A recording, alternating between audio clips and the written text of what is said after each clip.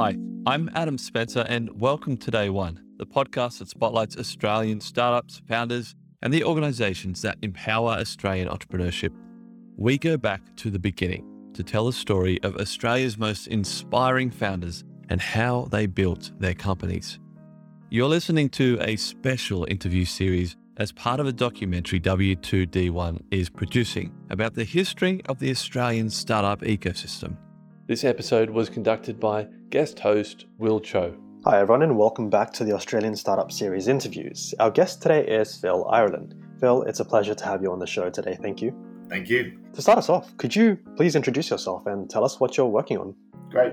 Yeah, so my name's Phil Ireland. I am the CEO and founder of a company based in Newcastle called Hone Carbon. Our mission is to reduce the cost and complexity of soil organic carbon measurement to accelerate drawdown of greenhouse gases and our goals towards net zero. My background is actually not in startups or entrepreneurialism. It's in climate change, advocacy, and policy. And that's what I spent most of my previous career doing before starting this about 2 years ago.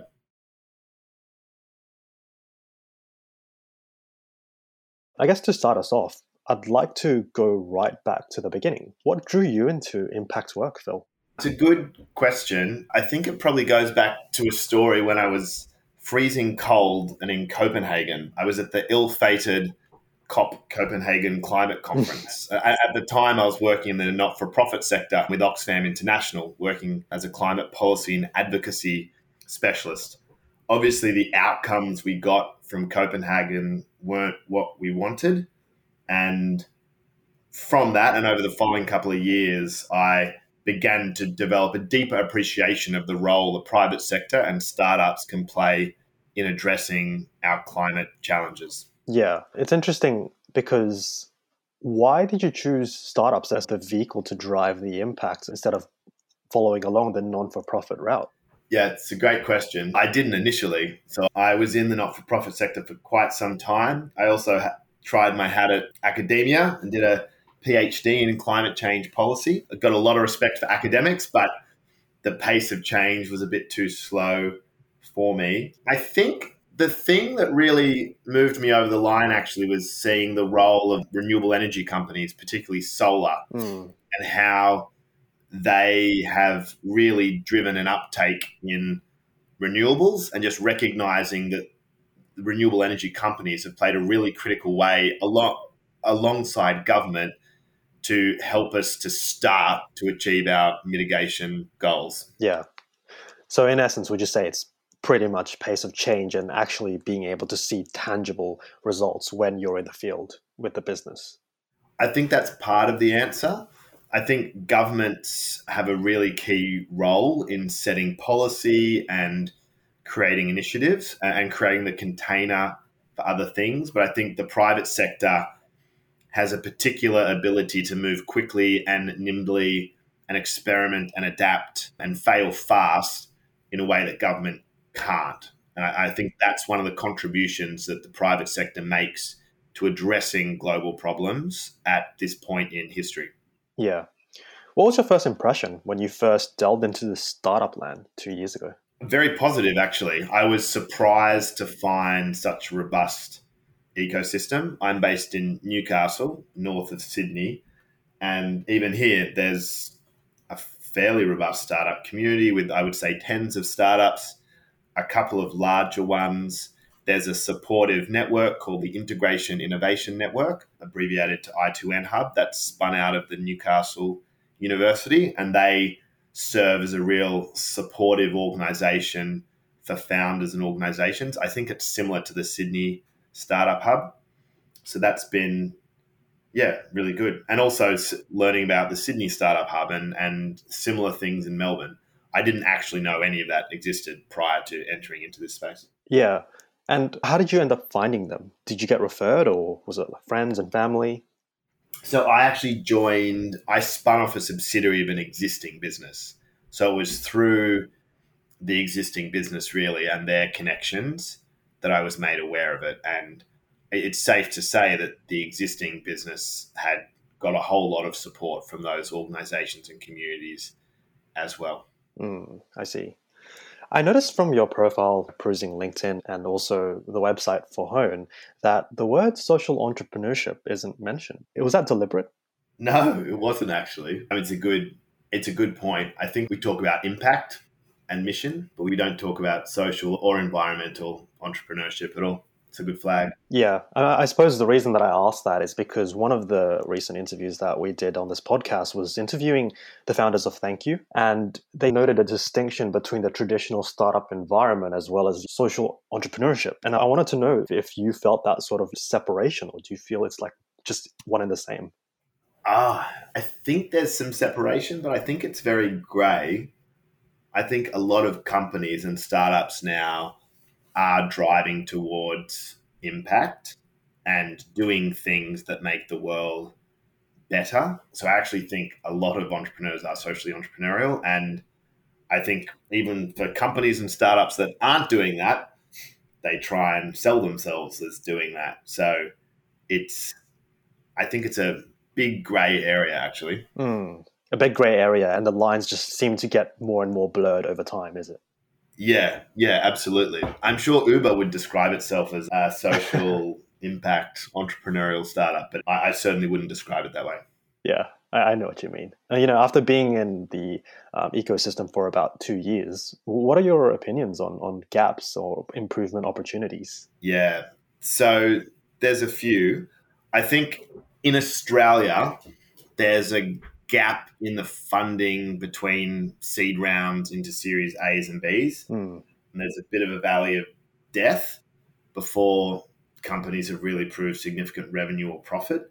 And I think I'm not sure the risk appetite of VC firms and others in Australia is optimized to really support good ideas get through to that Series A and B. That would be my first reflection. My second would be timely and predictable government grants. I think the government thinks they're really good at granting because they look at the total number that they grant, either at state or federal levels. But the system is mired in complexity. You have no idea how many people are applying to a grant, if someone's already kind of been picked for it, which is fine, but people should just know before they pour weeks of their precious time into applying. Timelines are unpredictable in terms of when you hear back and when money can be granted. From when you submit an application, it can be over a year before you actually receive money. Wow. Which for a startup's just not viable at all. So there's not for lack of money or lack of will from the government, but I would say there's great inconsistency across grant programs, and they could be far more optimized to really support robust Australian startups that can grow to being highly profitable Australian and international businesses. Yeah. Just in essence, greater engagement with the stakeholders, with the startups, making sure that they're in on the journey, and transparency into how many people are applying so that no time is wasted. Yeah, there's simple fixes. Like one is for if you have a grant, getting people to put in a letter, an expression of interest, which would be like a 2 or 3 page form. And then from that, the government narrows it down to 20 applicants going for a couple of grants. Whereas now there's a whole bunch of grants where you have to do the full application. And I know some instances where there have been thousands of applications for a couple of grants, in which case your likelihood of success is close to zero. When you mentioned before about VCs, optimized to getting from Series A to B, it's interesting. Could you elaborate a little bit more on what you meant there? Yeah, I meant more from seed rounds to Series A's and Series B's. So in that bridging finance. So I think there's a lot of support for small amounts of money to back an initial idea and a founder for a year or two. And then I think once there are viable companies, there's lots of capital around that's willing to go into an equity investment. But getting between those two places is complex, and there aren't many VC firms that do it at this point.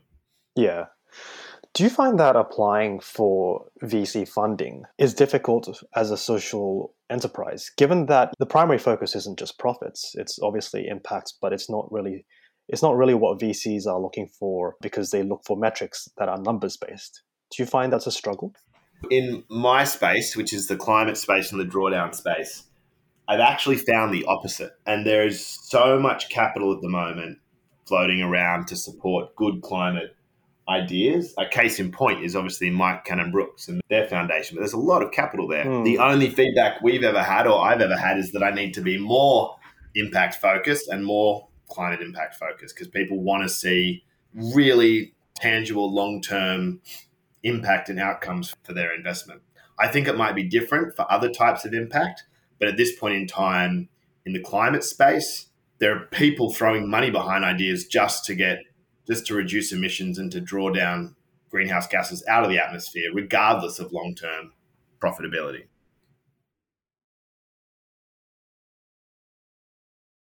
I know this next question can be a huge can of worms. It's just about measuring impact. Do you think Australia has done a good job about how it wants to see impact being measured within the startup ecosystem, that is? Oh, from what I've seen, there's only one answer to that question, and that's no. There are definitely not clear, consistent metrics across individuals, organizations, or government for impact. Sometimes governments make their own metrics, others refer to the SDGs. I don't think there's a clear enough rubric or measurement at all.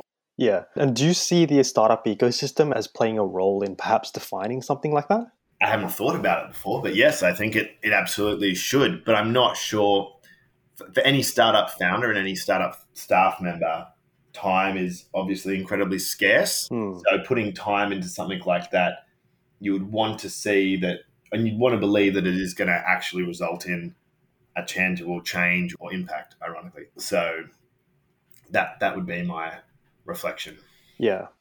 On the flip side of all of this, what do you think as a community that we've done pretty well? I think in Australia, obviously I'm relatively new to the ecosystem and most of my experience has been in Newcastle.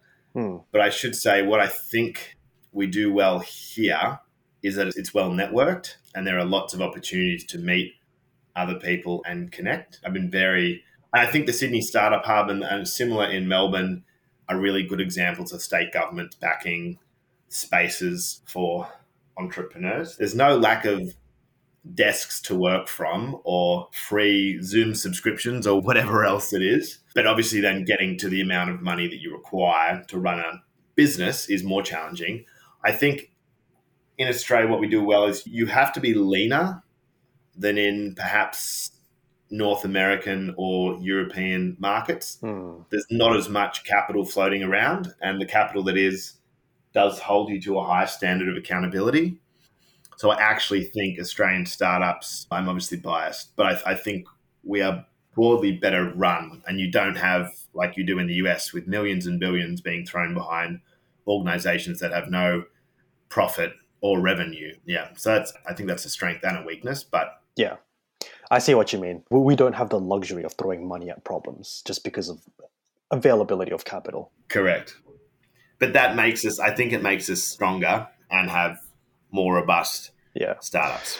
Do you have any unpopular opinions about our ecosystem, either positive or negative? I think that the VC community is too small, and too often organizations have to go overseas to find investors with an aligned risk appetite. And I think there's a lot more space in Australia for capital to be investing in good ideas here because we don't lack the capital. I think there's over $1 trillion in superannuation funds. We have some very big, successful international banks, but they're not really releasing very much, if any, capital for new risky ideas. And I think there's space for big banks, for superannuation funds to be even peeling off a small amount of their funds to make some higher risk investments in startups and scale up organizations. Are you speaking from experience there with Hone? You're having to go internationally to get funding? Yes. Yeah, we have gone international. We've gone international for the networks and the markets, and we'll probably go international again. I would have liked to go international less than we have, I think. If a new entrepreneur or founder came to you, Phil, and given all your experience, your wins and mistakes, what would you tell them to increase their chances of success? I think the key thing I would say is when you're running a business in the first couple of years, first focus on your people, including yourself, then your product, and then your profit in that order. Everything will come from having the right people and the right team, and then a product that customers want and love, and then profit really is third. I think if you chase profit first and even revenue, you can lay traps for yourself in the future. Couple final questions. Is there any recent developments in the startup world that you think is interesting or a big deal? Absolutely. The capital markets have obviously changed incredibly quickly. Valuations of companies have been very volatile. Interest rates are going up. I think it's positive. I think it can be positive internationally that capital's being a little more discerning and millions and billions aren't being thrown behind companies without revenue, let alone profit. But I think the risk is it's going to flip too much the other way and that new good ideas and scale-up opportunities might be missed. And I don't think Australian investors should be more risk-averse in the Australian startup community. So I worry about contagions coming from investor activity in the EU and North America into Australia, when we're actually very different markets with very different cultures and very different trends. And lastly, what we're trying to do on this series, Phil, is to basically document as historically and as accurately as possible the history of our ecosystem. And we're aiming to reach all corners from government, academics, investors, as well as founders. Is there anything we haven't talked about today that is top of mind for you that either one or all of those categories need to hear? I would go back to the grants question. I would say there is a lot of money available for grants at the federal and state level, but it is poorly and inconsistently administered. And there are examples of very small organizations receiving very large buckets of money and not knowing how to spend it. And then very worthy organizations going to great lengths to receive very small amounts of money, and it actually being inefficient for the organization, inefficient for the government, and ultimately inefficient for our country's economy. Yeah. Phil, it's been an absolute pleasure chatting with you today. Thank you so much for your time. Lastly, are there any heroes in the startup space or your story that you'd like to shout out? That's a great question. I think the first that comes to mind would be Nigel Sharp. He's a tenacious, impact-driven investor from Victoria who's building several incredible organizations, impact-based, but he's also backing new entrants. He backed me a few years ago, and I'll be forever grateful of that. Secondly, I have to call out my partner in Home Carbon, Dr. Simon Wheeler, without whom the business would not exist. He's an incredible mission and impact-driven, super smart superstar, but he's amazing. But more broadly, I think, given what we've talked about today, I think impact investors are a group of heroes that I think need calling out because the nature of investment is shifting and the way people want to use their capital is shifting. And I think there are some really positive trends. And I think some investors are being more courageous than they would have been in the past and values driven. And I think that's wonderful. What's next for you and your journey? Just continuing to build a product that delights our customers and contributing to the global challenge of drawing carbon dioxide out of the atmosphere. That's squarely my focus.